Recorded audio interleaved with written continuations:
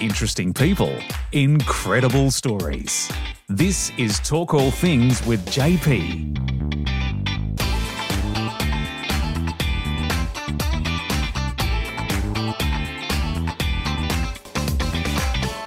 And welcome to Talk All Things with JP. I'm your host, JP. Thanks to Oasis AU, your food paradise. Today's guest I'm very excited to have on the show, Mohamed Hage, President and National Chairman of Australian Arab Chamber of Commerce and Head of Research with CPG, joins me to share his story. And welcome to Talk All Things, Mohamed. Thank you. No worries. Thank you, John Paul. No worries. It's good to have you on the show. I'm very excited. Pleasure. Mohamed, before we get into the episode, let's do some getting to know you questions. Yes, go ahead. So, when you're not working during the week, what do you like to do to relax? This might sound very unusual, but I like to go for long walks. That's, so a little bit different, but I enjoy going for very long walks to relax. That's good. You know, hearing the birds, hearing the cars, hearing the beeps, hearing a bit of wind. That's what I like to do to enjoy to relax. And reading some books as well. That's good. And I'm just wondering, do you just like to go for walks or runs as well? Sometimes I go for runs, but the old legs sort of pull me up a little bit. So I prefer to go for a walk so I can recover a lot quicker.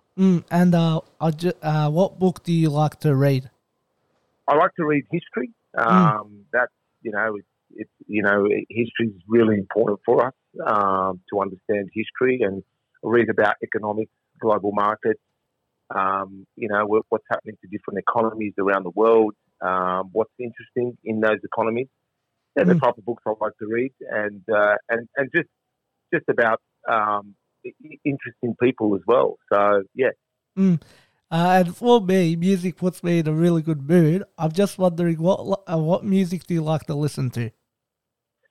I tend to listen to more of the relaxing music. I'm not a big music person, to be honest. I guess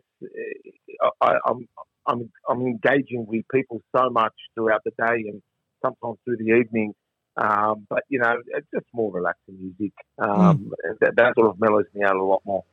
And we're recording the episode in the studio, and we've got a Talk All Things time machine. Now, if you could step into the time machine and go into future or past, and only choose one, what would you choose and why?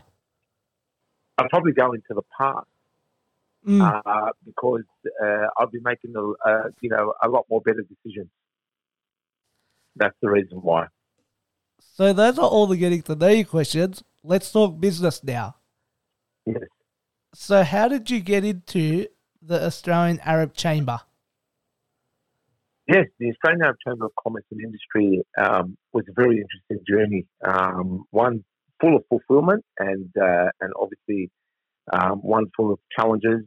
I got in it back in 2012. I was a committee member. I got invited by a gentleman that I know who asked me, Mohamed, would you like to join the committee? And this was, I think, in 2012. So it was 10 years ago from this year. And I joined on the committee, on the New South Wales committee. And then in 2015, I became the New South Wales state chairman. And in 2021, I became the national vice chairman. And now I'm the president and national chairman of the Chamber of Commerce. That's really good. And Mohamed, what are some of the projects? Is there any big projects that's happening between here in Australia and in the Arab countries? Oh, certainly. I mean, our relationship between Australia and the MENA region, Middle East and Northern African region, specifically the GCC region as well, is starting to become a lot more prominent and expanding as well. In particular, as we look to diversify our economy, they're seeking to diversify their economies as well, and it's becoming, as I said, it's becoming a lot more popular. But we're seeing greater connectivity between the two regions, and we're seeing a recovery in trade because the trade has been impacted by what occurred, John Paul, with the COVID-19 situation. When I speak about that, I'll talk about the supply chain issues and the disruptions that we've had since then. So the recovery is there. We're seeing delegations coming back into Australia. Last week we had the IMAR conference. We had a huge Saudi delegation with some very senior delegates from Saudi Arabia, ministers from Saudi Arabia come to Australia, come to Sydney, and they were engaging in networking events. They were engaging with members from the Australian Chamber of Commerce and Industry. And obviously they had a huge participation in the IMAR conference as well. So these are the sort of projects that we're looking to engage in a lot more. And that doesn't say that we still don't foster the strong sectors such as F&B, food, beverage, the halal meat that gets exported out of the country, the fruit and the vegetables. They're traditional sectors that have performed very well in the past. But as a Chamber of Commerce, we're also seeking to diversify away from those sectors in the sense that we understand that there's opportunities that are quite significant that we need to actually capture as a business and as a Chamber of Commerce going forward.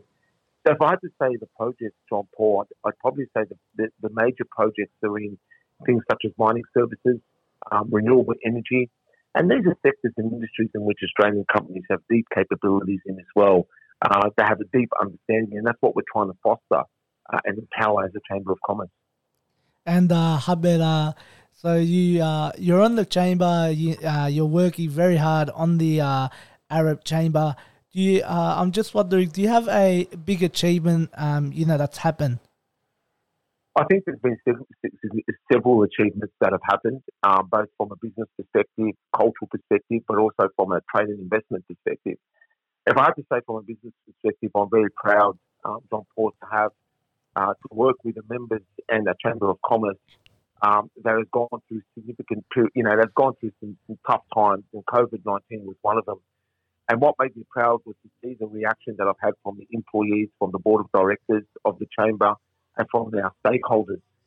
We can really hold our head high in the way we've reacted to some very turbulent and unprecedented, unpredictable times. And I must say that to me is an achievement. I mean, when you have the supply chain cut off, when we used to have 300 direct flights from Australia to the Middle East every week, and that's shrunk all the way to less than 50, less than 40 a week. That's a huge change for a Chamber of Commerce that facilitates and empowers trade and investment between Australia and the region. But when you also see a lot of your members suffering, we had, John Paul, we had a lot of members that suffered. We had a lot of members that had orders that were blocked. We had members that lost millions of dollars in trade, in perishable goods because the supply chain just cut off virtually overnight. And we're still seeing that recovery is still in progress now. They have to fully, recover. I mean, we have certain airlines that still are moving half the rate that they did pre-COVID. And it was a lot of pressure. It was a challenge. It was a test for us as a Chamber of Commerce. We're a 50-year-old organisation. It was a challenge for our board of directors. It was a challenge for our committee members. It was a test for our members. And we all had to work as a business community to embrace what's happened and to work together to get out of this sort of storm. And, what we're doing now is we're seeing a lot of light, and we're seeing that, that the ship's now sort of away from the storm. But the way we've come out of this has been fantastic, and it's a credit to everyone being involved, including, the directors, the committee members, and the various stakeholders as well. So that's more from a business perspective, from a chamber perspective. And we've been able to, during that period of time, continue to provide information to our members, continue to do webinars, continue to do as best as we can to support our stakeholders, because we understand that that's what we're here. From more of a cultural perspective, trade and investment, John Paul, it brings cultures together. It embraces cultures. It allows a form of diversification, but what it also does is it allows an exchange of knowledge from one generation to the next. And I'm very proud to say that, the various cultures that we've been able to bring together. For example, we had the Saudi delegation come in last week, and they were demonstrating their culture, a networking event with their cultural dance. We have various people from various religious backgrounds, various cultures, all coming together for one common cause, and that's to empower trade and investment and to ensure that it's a better future for us and also for our future generations. So I'd say that's another thing I'm very proud of. And the third thing is obviously some of the accomplishments that we've been able to achieve on a B2B level, on a business to business level, and also from a foreign investment level as well.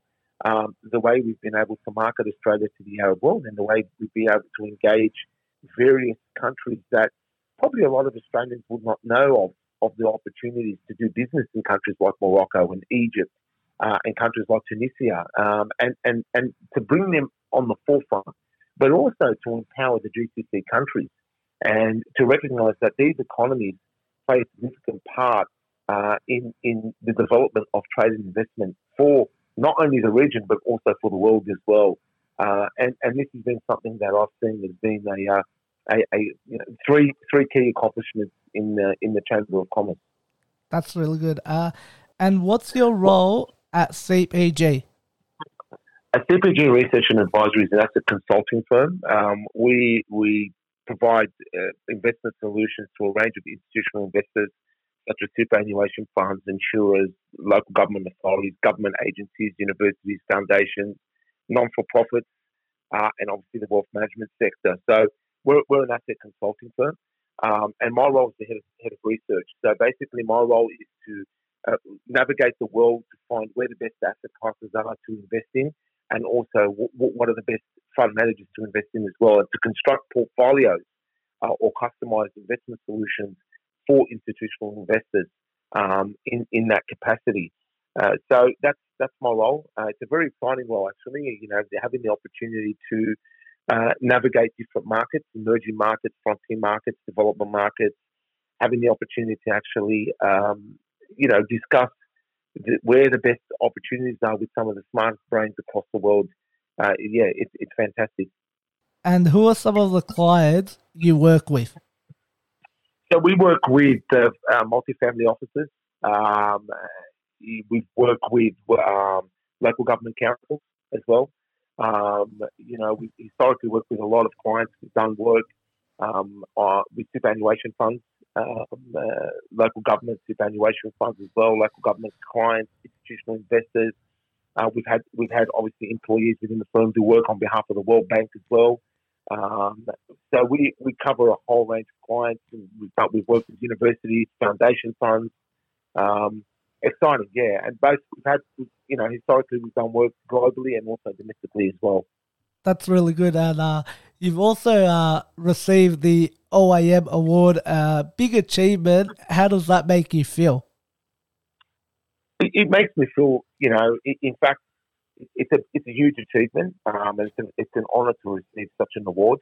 Obviously, there's been great people in the chamber in the past, Roland Jabor, Naeem Mahlim, Joseph Risk as well, that have received the award as well, and they've contributed as well significantly to the chamber and to other industries and sectors.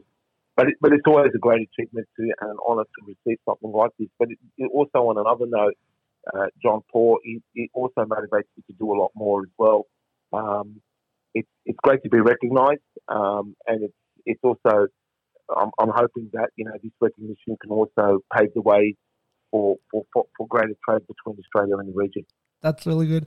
And this question I will always ask the guests. So I know you've been on a lot of holidays, a lot of trips. So if you could jump on a plane right now and go anywhere around the world to relax, where would you go and why?